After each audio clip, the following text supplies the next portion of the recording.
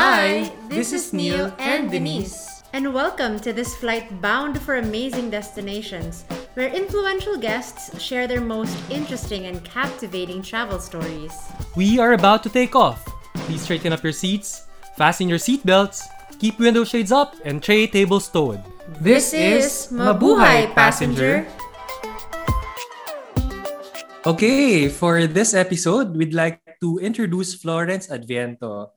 Flo is actually a colleague of us, me and Denise, and she's the executive director of SEDP Foundation, where they provide financial literacy and social entrepreneurship trainings to everyone in the Philippines, in abroad, even those in the Ateneo LSE program for migrants. I remember with SEDP Foundation, we also trained different stakeholders around the province. Indeed. And aside from being the executive director of SETI Foundation, Flo is also the founder of Route 63, which is a social enterprise that does tours all around the Philippines. And as suggested by this episode, majority of the tours that the Flo and her team did before were really off the beaten path tours, which were showcasing the different diversities of Filipino culture, cuisine, and even the beautiful landscapes that we have in the country. Yeah, so parang there's no better person to actually talk about travels off the beaten path than Flo. So welcome to Mabuhay Passenger, Flo. Mabuhay Neil and Denise. Thank you for inviting me. Yeah. Of course, I don't Yes, think actually, we would have invited anybody else.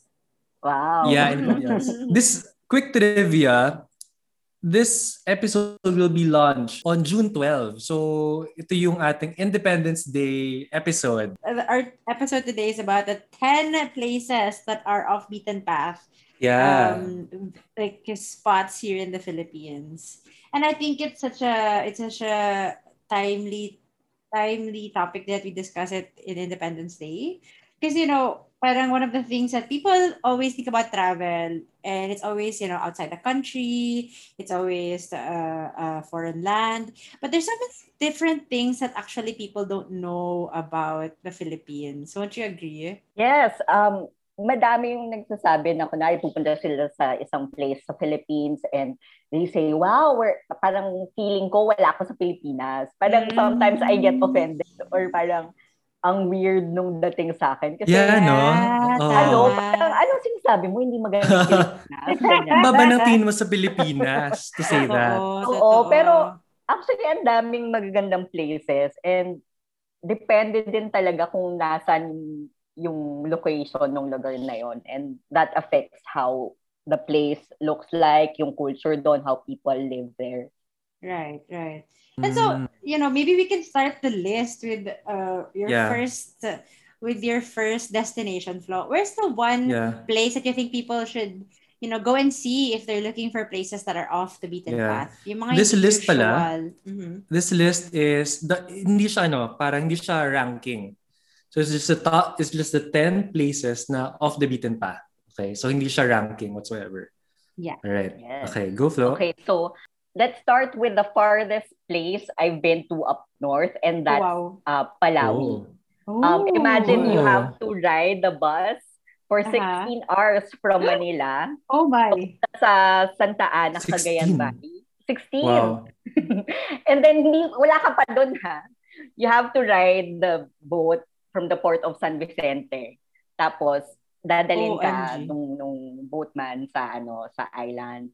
And what's special with Palawi is that they practice sustainable tourism na run by the community. Wow. Parang may nag-train sa kanila talaga na everything, like from the tourism office, yung mga boatmen, yung guides, caterers, yung nag-manage ng accommodation, they're all locals. So, yun yung parang isa sa mga gusto ko when I'm traveling. Like, galing. Involving the locals, parang you get first-hand experience. Right, with them, diba? Lalo na pag kunwari yung guide mo ay taga doon. Right, of course. So, ngayon ko lang narinig ang Palawi to be honest. Parang It- I've never heard of that before. Right. It actually sounds like an island in the Pacific Islands Yeah, yun nga eh. Para area, siyang no? Hawaii, Yeah, Guam, yeah. Palawi. And actually, Survivor shot one of their episodes or yung one of their season sa Oh, Palawi. that's a fun fact. Oo. Never Pero heard. nalaman Yeah. lang namin na parang pagka ganun pala, they don't allow tourists to come in. Tapos, And they medyo- close off the whole Oo, island? they close Yeah. off the whole island. Tapos, affected din yung fisher folks. That's So, true. although That's a downside. Oo.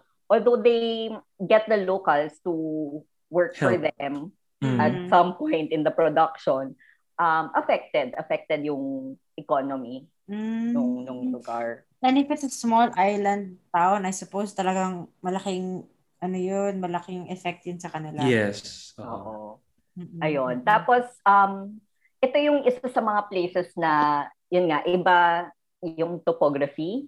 So, when we did a trek to Cape Engaño Lighthouse, so, ayun, in Cape Engaño Point, tapos kumuha kami ng local guide, tapos parang medyo hilly yung place, and then merong part na freely nagro-roam lang yung mga cows yata yun, or Wow. some cattle. Ayun. So, Wow. maganda siya. Like, kunwari, kung you're the type of traveler na you're willing to go that far just to be in a quiet place, Palawi would be a good destination. Wow. Wow. Okay. Sounds interesting. Number two. Oh, what's your number 2 naman? Ayun. Yung number 2 is called Mati in Davao Oriental. Ooh, So, okay. Popular na surfing area and also good for skimboarding is called Wow. Dahican Beach. So, 2 okay. kilometer of fine white sand. As in, ang ganda nung beach. Ooh. Tapos, konti pa lang yung mga amenities. At least when the last time I was there, medyo matagal na yon. Pero, I think hindi pa din ganun ka-developed eh. Pero what's special there is the biodiversity. Like, you can see, meron daw sighting ng sea cows or yung dugongs. Wow. Sayang nga lang, kasi hindi namin nakita. Parang, so sabi nila, sige, hintay-hintay lang tayo, ganyan-ganyan. Tapos, parang sabi nila biglang, Walang dumating. ayan, meron, or something. Tapos, OMG. wala kami doon, or parang napatingin kami sa ibang lugar. Kasi parang, di ba naman pinaplano yun kung kailan, darating, di ba? So, aside from dugongs, meron ding dolphins. Pero hindi din namin nakita kasi parang, I think, hindi maganda yung panahon when we get there. Pero yung pinaka gusto ko was the sea turtle conservation. And, nice. This is being run by Amihan sa Dahican. So, yung mga surfers doon, yung mga skimboarders, sila, yung locals, sila yung part ng Amihan sa Dahican. So what they do, they check, especially pagka sea turtle nesting season, they check kung merong mga nest.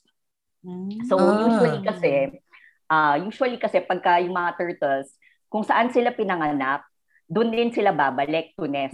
I'm so amazed by that, no? So parang sa meron mga sea silang turtles. parang Internal GPS, yeah. Ang galing. Oo. Depende din sa klase. Yung Olive Ridley, after mga 25 years, doon yung expected time that they're ready to mate, and then babalik sila pagka ready na sila to nest. And then they come back, like isang mating, pwede sila mag-nest ng 3 to 4 times, and then 100 eggs per nest. Ang galing. Wow, that's a lot. Oo, pero ang naman doon, dahil minsan lang siya mangyari, nagiging delicacy siya. So, OMG. isa ng mga Delicacy? tao, Kinakain. Tapos, binibenta yan. Kahit sa Bataan yung una namin na group ng Sea Turtle Conservation eh. Pero ito ang unique kasi sa kanila, mga medyo kabataan. So, meron yung mga ka-age natin, ng mga surfers, Okay. skimboarders, ganyan. Tapos, meron yung mga bata talaga kasi they look up to the mga kuya na parang they're cool, ganyan. So, pagka nakita nila naman yung dads nila na either kumakain either the egg or the turtle mismo. Rine-report nila dun sa grupo. That's good. They're responsible. Which is nice. Oo. Ayun. So, ang ginagawa din nila, pag nakaspot sila nung nest, they get the turtles, tapos put it in a hatchery. And then, cool. After around, siguro mga 40 to 70 days, matagal na yung 70 days, mag-emerge yung mga hatchlings. And then, i-release na nila agad. Kasi parang yung first few hours, parang may swimming frenzy sila na parang super, super mag-swim sila papunta ng sea. Tapos hanggang sa makarating sila sa safe place na wala na masyadong predator. Okay. Ayun. Okay, what's your third place, Flo? Okay, my third place, it has nothing to do with work kahit no sa route or sa Senti, no? Parang gusto ko lang talaga pumunta is Moalboal in Cebu. So super. Yeah. Usually, ito familiar na sa akin. Sa Cebu, diba, actually, I wasn't feeling well then. So talagang pinili ko lang yung gagawin kong activities. So isa is the sardine run, which they are famous for. Like, paano yun? Nag-dive ka? Yeah. Kahit na snorkeling, you can already see the sardines. And ang ganda, hindi ko ma-explain eh. Hindi ako magaling pero parang magkakasama sila and then ito nakikita sa videos na parang pare-pareho silang direction. Oo. Na-try ko nga yan. Sobrang nakaka-shock siya sa dami ng sardines. Parang, kakainin ba ako nito? Pero may iisip mo, kakain pa ba ako ng sardines after seeing this? Yung sardines ay maliliit, no? Yung nasa dalata nila. Yung kanang nakikita mo yun doon. Hindi, mas malaki naman doon. Lumiit na sila pag nasa parang silver, pero dahil madami, it's so pretty. Tapos parang fabric siya. Yung parang, Tapos pag may tao na lumapit, lumalayo sila. Tapos magkakaroon sila uli ng different formation. That's nice. It's beautiful. Ayun. Tapos yung isa pa na ginawa ko is riding the gyrocopter. Kasama ko is si pilot Yuan. Siya yung taga-fly a gyro Cebu. Doon sa kinuha ko na package, I think it was 15 minutes. We flew over Moalboal. Galing. So yung nice. Medyo makikita mo yung shadow ng mga sardines. Tapos sa tubig. Wow. Tapos bumaba kami na may makikita kang turtle. Oh yeah, that's true. Uy, nice. That's true. There are turtles in Moalboal. So parang he was trying to look for the turtle. So makikita, parang he was able to bring down the gyrocopter low enough for us to see it.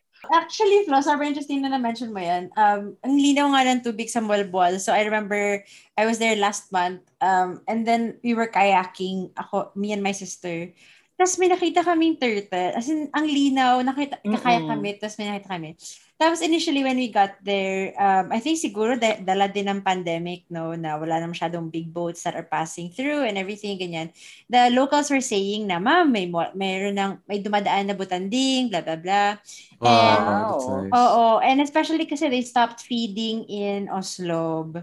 So some of the whale sharks were able to go back to their normal, I guess, migratory patterns, no? I remember there was one morning, Anya, my sister and I, we went swimming and wala kami, yung nasabi nung lifeguard, parang, ma'am, hindi pwede mag-swimming kung kung sasamahan ko kayo, kailangan may life vest. Bilang pasaway kaming tatlo, magaling swimmers kaming tatlo open water swim ako, whatever, ganyan. Hindi kailangan na life vest, no? So kaming tatlo, parang, let's just go swimming. So we went to the coral wall. Di ba medyo malalim yun? Anyway, yung sister ko din naman. Seawall na yun di ba? Seawall nga yun. Kasi yung sister ko diver naman talaga siya. So we were just swimming and we were like, ganda na fish, ganda na fish, ganda na fish. Biglang pagtingin ni Anya sa left niya, nakanganga na butanding. Oh my God! Panic na. Alam mo, Dance, I had a similar experience. Okay. First time namin sa Oslob. So ako, diver rin ako. So nag-dive ako without the life vest. Yeah. Tapos, pagmulat ko, first time ko makita ng butanding, nasa harap ko na. Ang laki So nila parang kasi. gusto mo sumigaw na hindi ka makasigaw kasi you're underwater. Oo. Tapos yung na bangka, nagalit sa akin. Tinawag pa ako maitom. Galit siya sa akin kasi bawal pala mag-dive doon sa Oslo. Before I didn't know na parang it's bad pala. Supporting that kasi it alters yung natural habitat nila. Yeah, or natural that's right. practice nila. So yeah, that's right.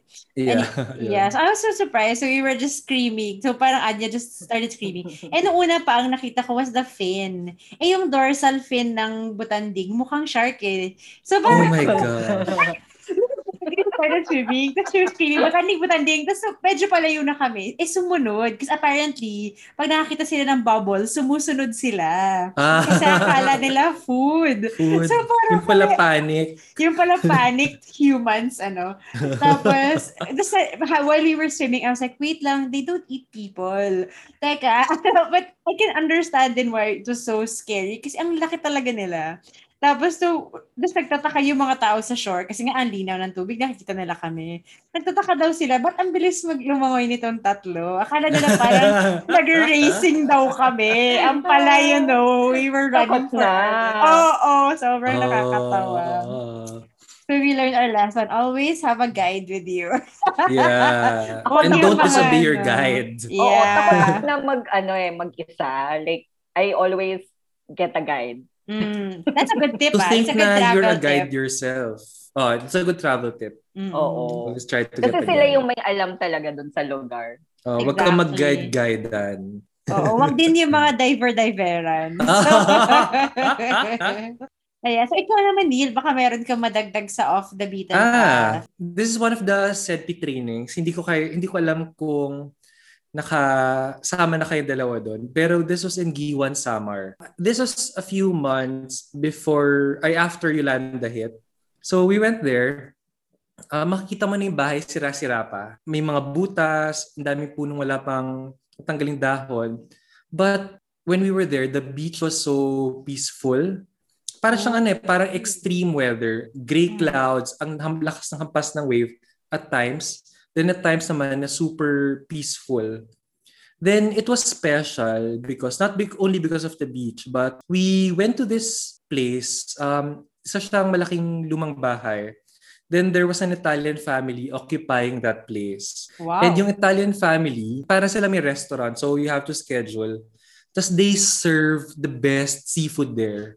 Oh, wow. I remember kami nila Gio, kami nila Bea, lumaki yung mata nung nakita yung mga seafood that they were serving. Parang fish, squid, tapos shrimp. Oh, wow. I'm not sure if may lobster pa nga. Or crabs. Oh my. Sobra. That sounds so good. Yeah, it's so good. Samar really is. There's so many things in Samar. Yeah, it was really magical. Especially that Italian family. Kasi they have kids there, husband and wife. Tapos after eating, they invited us to play a board game pa. So sabi nila, this is very Italian on a weekend. So eat good food and play board games. So parang they're reminiscing what it's like. Okay, so Flo, anything so that's the number 4, Giwan. Anything you wanna add pa? I'm sure you've got a long list. So any other area that you think people should visit when it comes to the Philippines? So we're already talking about SEDP where the three of us work at some point in our lives. Yes. For the other people who are not familiar with SEDP, we have a microfinance operations. We do a lot of things like support social enterprises, do financial literacy, consultancy, and all that. And we have operations in Surigao del Sur and Agusan del Sur. So, usually pagka nag-field work, we do side trips. And this one parang was special kasi hindi lang yung mga kasama namin na staff from Manila yung pumunta na nag-side trip. Yung mga kasama namin sa Surigao del Sur and Agusan del Sur, they went with us and they brought us to Tinoy Ann Falls. Oh, nice. Nakapunta ka ba doon, Neil? Or... I've heard of it lang. From the legends. Pag ginugal mo siya, sabihin nila parang parang yung famous na falls in the US or Canada. Pero hindi naman ganong level. Pero maganda. Parang Niagara ko, no? Oo, yun. Tapos aside from that, we also went to a spring. Parang nag-boat lang kami doon. Tapos may kasabay kami ng mga naglalaba, ganung levels. Yeah. Pero hindi ko napuntahan was the Enchanted River in Hinatuan. Yun nga yung sabi nila na sobrang ganda. No? I've heard very good things about it nga daw. Sobrang linaw daw talaga. Ang ganda daw ng tubig. Enchanted rin dahil meron para may mga fairies na nagbabantay ba? Hindi naman. Parang sa gitna kasi, parang ang lalim niya na wala pang nakaabot nung dulo nun. Oh, wow. OMG. Oo. So, if you see, some pictures of the Enchanted River in Hinatuan, ang buo niya sa gitna, tapos ang ganda. Pero, they have a regulation na parang bawal na mag-swim doon sa area na yon. So, kung mag-swim ka doon lang sa sides. I wonder if anybody tried to scuba. I wonder if anybody tried to scuba down the tip or something. But I suppose I understand why Neil thinks it's parang may fairies and everything. Kasi magiging old wives' tale yan kung may nalunod na bata. Tapos, and then it turns into a whole story na, may kumuha sa kanya, blah, blah, blah, blah, blah. So, very, very interesting. Sa Pilipinas, no, na parang palaging may kinukuha sa falls or sa river. O sa dagat. Kahit sa pool. May kinukuha daw sa pool. Oo, may shokoy sa pool. May mga multo sa pool.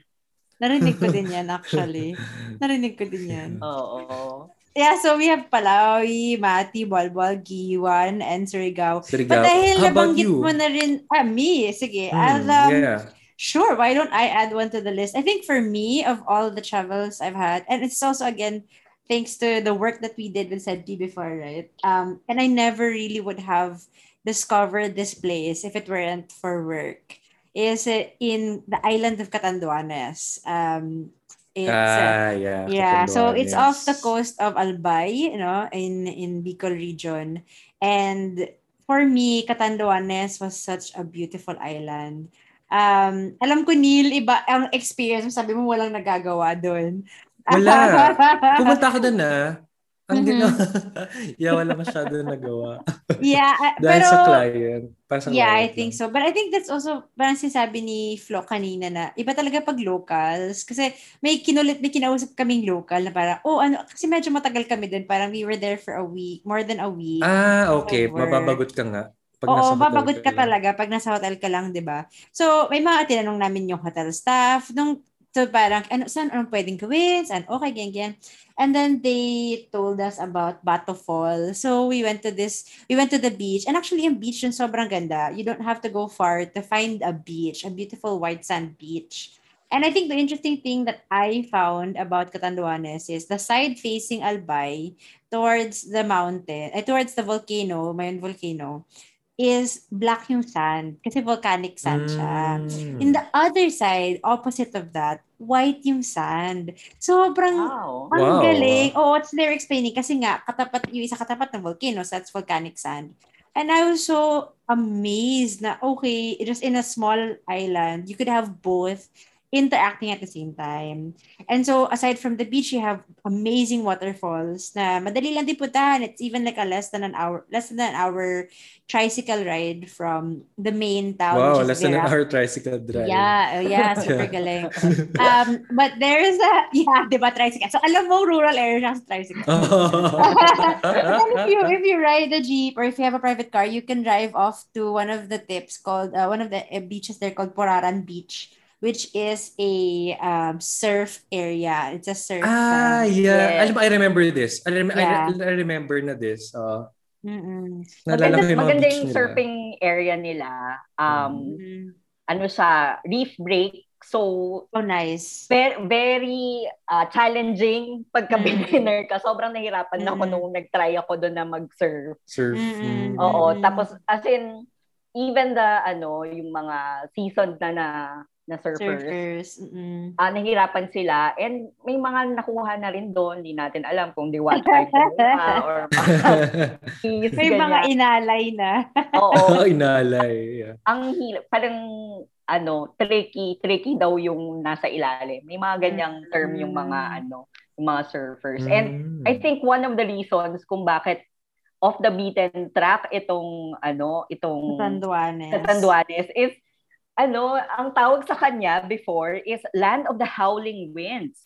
Seriously? Oo. So, syempre, gusto kong pumunta sa Land of the Howling Winds. Parang medyo negative yung dating niya. Compared sa Land of the Smiles, di ba? Yeah. I agree. Pero kaya yan Land of the Howling Winds kasi bumabagyo. Kasi nang matindi na yung tipong yung nakilala namin sa Catanduanes, kailangan nilang itali yung sarili nila. Totoo. Sa bubong. Yung bubong. Hindi, yung bubong, parang tatalian nila, tapos iikot nila sa sarili nila para hindi umalsa. Hindi lumipad yung bubong. Ganun wow.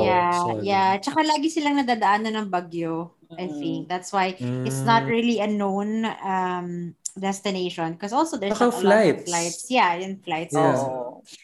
Pero ang amazing din sa akin kasi ang sarap ng pagkain doon. Ang fresh ng seafood. Seafood talaga. Yeah. And ano ba yung Blossoms ba yun, Flo? Yung lagi natin pinupuntahan na restaurant. Blossoms. Tapos meron na isa yung ano ba to? Sea Breeze. Sea Breeze. Yun, yeah, Sea Breeze.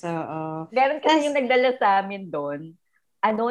Ewan ko, nakakuha siya ng paraan para mag-order nung wala sa menu. Tapos sobrang sarap. Oh, wow. Wow, ang galing. Sino nag-demand ng pagkain na yon? Good question. Yeah, so yun, Catanduanes is my addition to my contribution to the list. To this list. Yeah. Flo. Okay, ayan. It's your turn again to add. Remaining ko is actually they're getting popular. Okay, hindi siya masyadong off the beaten. Pero magbibigay ako ng suggestions on parang a different take on these places. And yung first na i-mention ko is Siargao. Yeah. Oo. Ang daming pumupunta. Siargao, di ba? Oo. Sa SEDP din to unang nakapunta ako dito ng Siargao. Ako din. Oo. Una kasi parang microfinance. So, dun sa may surfing area, merong mga clients ng microfinance institution na sinusupport natin. And then eventually, susunod naman mga social enterprise naman yung naging support. Kasi, saka parang, sinusuportahan sila before ng Climate Change Commission. And nagkaroon na ng expansion of tourism there. So from General Luna na mas surfing area, you can go to a less known part of Siargao, yung municipality of Del Carmen. So yung maganda doon, may area sila na parang may vast area of mangroves. Wow, tapos you can book a day trip na pupunta ka through the mangroves. Hindi ka na bababa, pero parang dadaan lang yung boat doon and then dadalhin ka sa Sugba Lagoon. Galing. Alam mo, hindi ko maalala if it was you I traveled with Flo. Pero I remember nga going to Del Carmen and the mayor, si Mayor Del Coro pa at the time. I remember, so hindi pa na-open yung park, yung eco park na yun, yung with the mangroves. And he showed us and he was telling us about his plans nga to expand it and to make it into a sustainable tourism na area.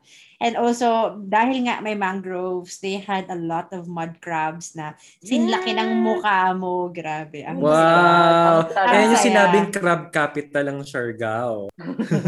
Diba? Kasi din nag-uuwi din ng crabs yun. Crabs. Ibang crab yun, Nia. Parang delikado naman yun. Ayan. Tapos yung Sugba Lagoon dati, parang bamboo lang siya na mukhang makeshift. Yeah, I remember. Naman, pero, kailan ba? Before the pandemic, 2019. Oo, 2019, yes. Pumunta kami ng Sugba Lagoon. Malaki na siya. As in, may medyo tumubo concrete na. na. Kasi nga, Okay. parang mas madami na yung mga tourist na pumupunta doon. Oh, And then wow. may area sila where you can kayak. Tapos meron din plank of wood doon na pwede kang mag-jump into the water from that plank of wood. Oh, that Right. sounds so Oo. fun. Tapos meron din mga white sand beaches. Mm-mm. So, So, gumanda Del na siya. Carma Tapos, and oo. Siargao. Saka maganda din yon kasi nadi-decongest yung surfing areas. Right. Tapos, And Right. actually, I'm Tapos really kasama- glad na mention mo yan, Flo. Because like, you know, whenever people talk about Siargao, I have friends na di naman sila surfer, right? So, ang Oo. lagi nilang apprehension about going to, or spending to go to Siargao is, hindi naman ako nagsasurf. So, hindi ako Mm-mm. ma-enjoy niyan kasi malakas lang yung alon, blah, blah, blah. And it's so great that you mentioned that kasi there's so much more to Siargao than just the surf Yes. area. Like, the surf area is just one part of the island. Sobrang dami pa. I think they had game fishing, they had Oo. yung magpupungko swimming Magpupungko. pools. Yeah, Ang di ganda nun. ba? Oo. And it's just that people don't know about it because they are all focused on the surf town, in the surf area doon. Tapos Yun meron pa yung off the sa... beaten part. Oo. Meron pa yung sa Hoton, which I really want to go to. Meron silang stingless jellyfish. Pero meron siya kasing Wow. Hoton eh. Pero That's ayun. comforting to know. For me, that's very comforting to know. I have a really irrational fear of jellyfish. Yeah. Pagka medyo umayos na ngayon yung sa pandemic, I think Denise would really love there kasi may community for yogis. Oh, wow. That's it. Pumunta ako doon. I think sa Lotus Shores to, hindi ba? Oo. Lotus Pumunta ako Shores. nung 2019, mga December. Tapos, may part lang na breathing lang yung focus ninyo. Alam mo yun, parang kahit na hindi ka sobrang advanced sa yoga, you will enjoy it. Yeah. For Actually, beginners. Interesting that you mentioned. I've actually had a lot of friends. I had a friend who was the head teacher at Lotus Shores before. As marami akong yogi friends na pagpagod na sa Maynila, pupunta doon para magturo. So, parang, okay. Ang saya kasi, parang ang peaceful. Yeah. Tapos si Abby Ponyo. Si Abby Ponyo, okay. Nagkaroon na siya ng doon. Kasi for love of surfing. Oh, wow! Parang she wanted to stay there. Tapos nag-set up na ng business. They have a restaurant. Yung husband niya, Italian, I think. Ang ganda pa man din ng Bulan Villas. Oo, yung pizza place nila. And pangarap ko mag-stay sa kanilang place. Ang bongga naman. Ang social nung dating. Ang ganda. Very nice. Balinese. And I'm looking at the pictures on Google and it's such a Balinese-inspired architecture, which is really cool. Oh, I did not know. Thank you for the tip, Flo. That's really great. Even I'm learning a lot from this podcast. Na kayo ng Ikaw, Neil, do you want to add? So that's the 7th. Is there anything you want to add? Okay, I'll add one more. Romblon. Okay? Wow. So kasama ko na si Mel dito. I realized na nung Catanduanes kanina na mention, wala akong masyado naalala kasi mag-isa lang ako. So ang hirap naman mag-isa. So ngayon, this time, kasama ko si Mel, one of our colleagues also sa SENP. Nag-training kami also. Hindi ko alam yung maging training setup. So ang baong kong training ay long sleeves. So sabi ko para naman medyo decente. Yun pala yung training namin sa mga magsasaka sa ilalim ng puno ng mangga. At naka-long sleeves ako. At bilang Neil, postura ka pa din. Of course, di ba? Formal. But Romblon was memorable because of what happened after the training. So pumunta kami doon, nagbarko, yung to go. Tapos, so nag-training sa isang araw. Tapos the next day, sabi nung partner organization namin, which is DAR, gumising kayo na maaga kasi pupunta tayo sa isang island cove. Ooh. Tapos dun sa island cove na yon, makikita niyo yung moon nagsaset sakto sa gitna ng cove. Oh my God! Yeah, first time ko yung nakakita. Tapos, so gumising kami ni Mel na maaga, 4 a.m. yata. Tapos 4 a.m. Very foggy kasi Romblon very rural naghabal-habal kami. So yung guide namin plus another driver We were riding a motorcycle across Romblon. Tapos nakikita mo yung fog, nakikita mo yung sunrise. So may halong pink. Yung dark blue nagiging pink. So ang ganda nung dahang-dahang pagpapakita ng araw. Wow. Tapos ang lamig Tapos when we went to the Island Cove, kami lang yung nandun sa place. Tapos ang serene, ang linis ng tubig, makita mo maraming isda na lumalangoy dun sa beach. Tapos makita mo nga yung moon pababa.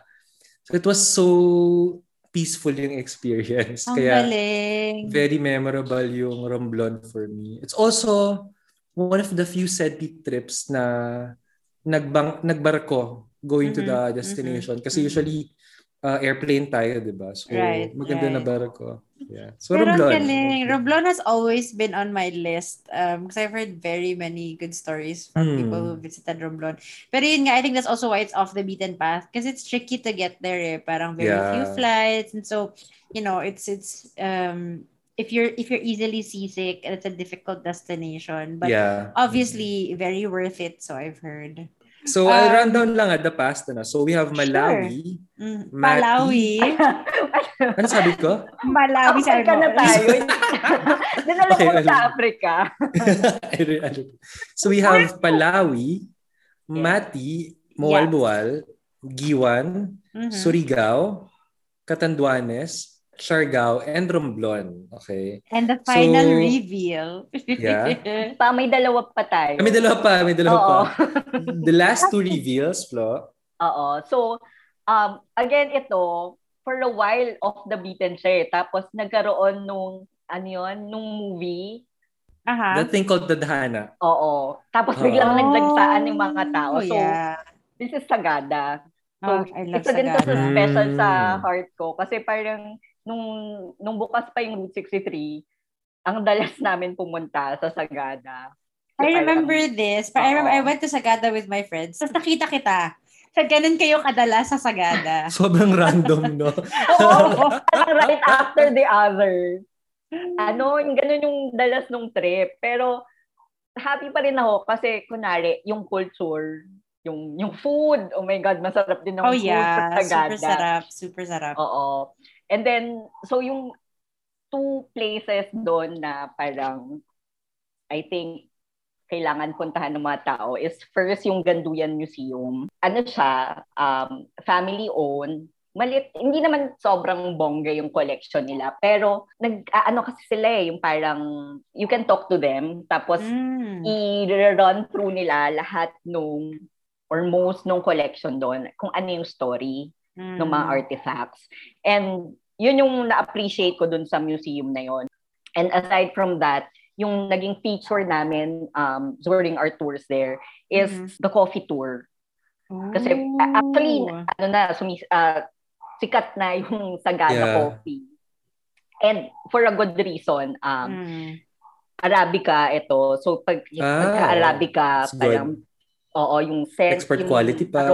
Yung aroma, export quality, and yung partner namin there, they won yung coffee na contest in Paris. Sino to? Banas Cafe. Wow. And nagro-roast sila ng sarili na lang coffee. And yung coffee, kinukuha sa mga locals. Communities. Oo, sa communities. Tapos meron ng ordinance doon na parang pag magpapakasal ka, kailangan mong mag-plant ng several coffee plants. Oh, wow! It's so unique, Oo. Kaano kalayo ang Sagada sa Baguio? 6 hours. Wait, Baguio to Sagada? Okay. Oo. Malayo pa siya. Hindi pa kasi din ganun kaayos yung roads if I remember correctly. Kaya medyo tricky din to drive to Sagada. Pero sobrang worth it. Ako personally, it's totally worth it. And then, ayun, yung last natin. Yeah, last. And connected to that, the last one.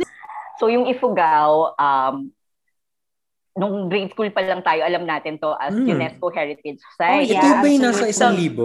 Oo. Ano 1,000? Yeah. Pesos na siya ngayon. Medyo Ayun na-demote.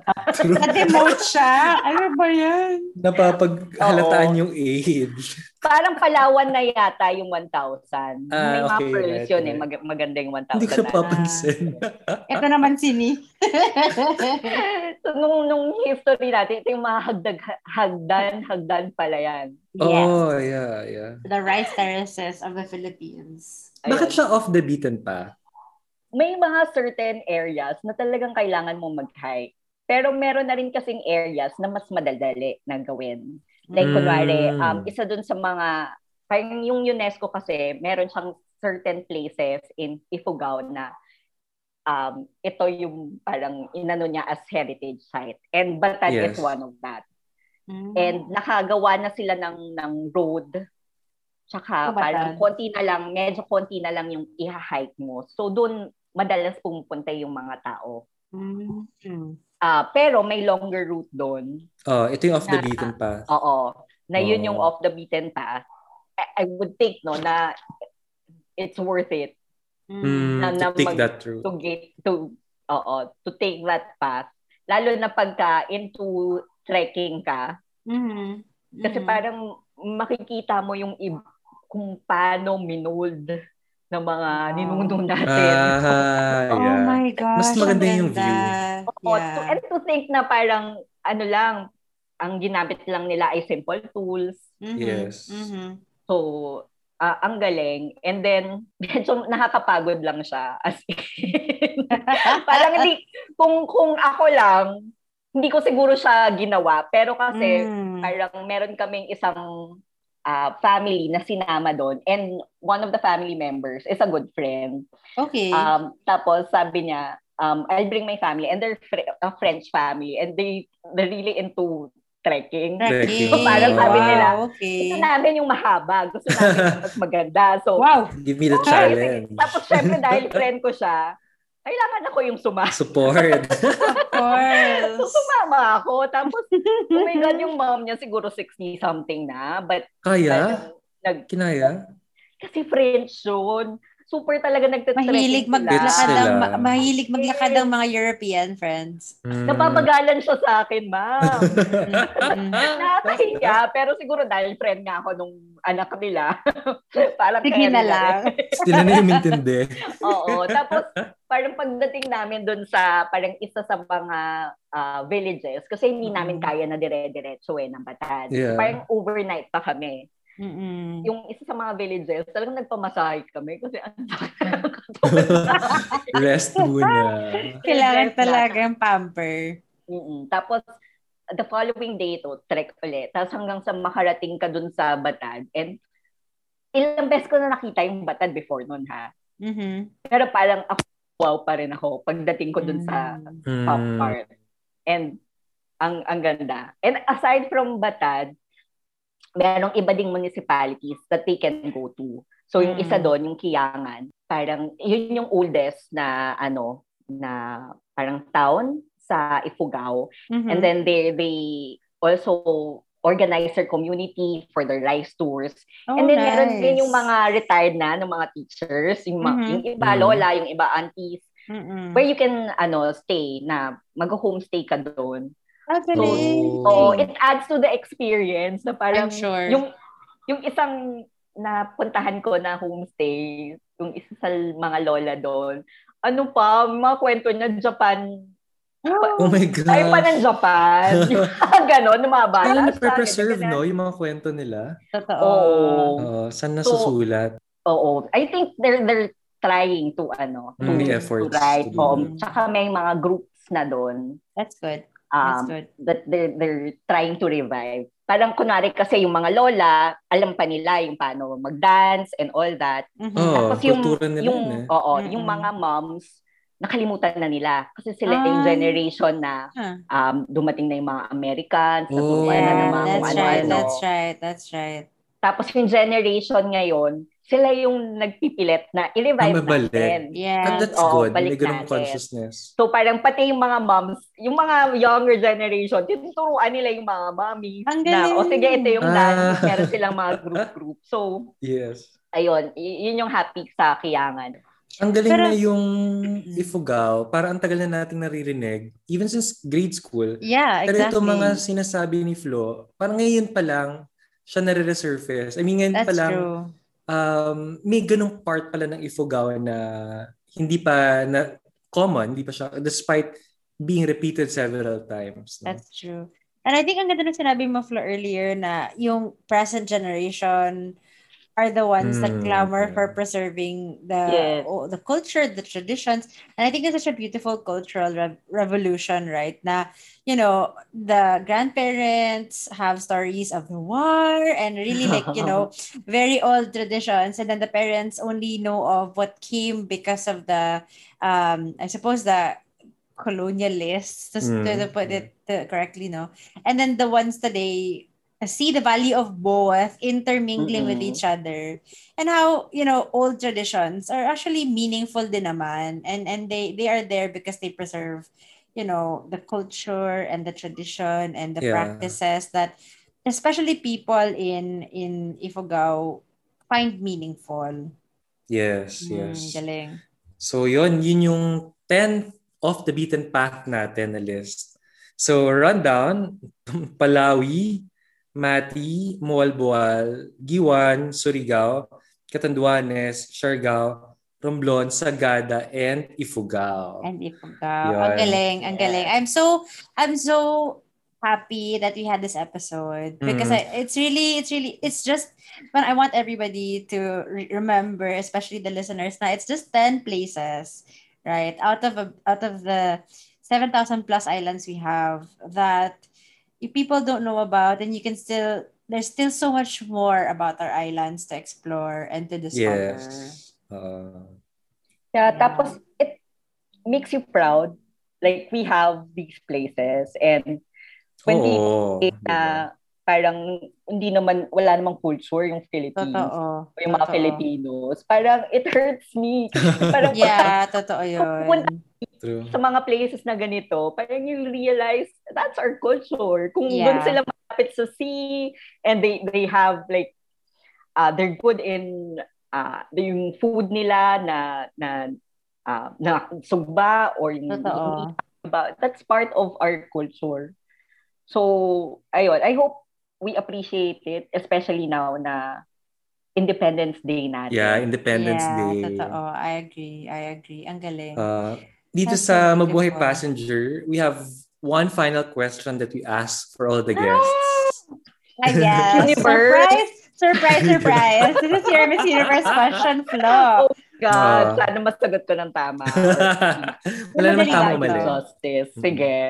Okay, so Flo, in one word, what does travel mean to you? Fulfillment. Oh, ang ganda. Ang ganda. Ayun. Yeah.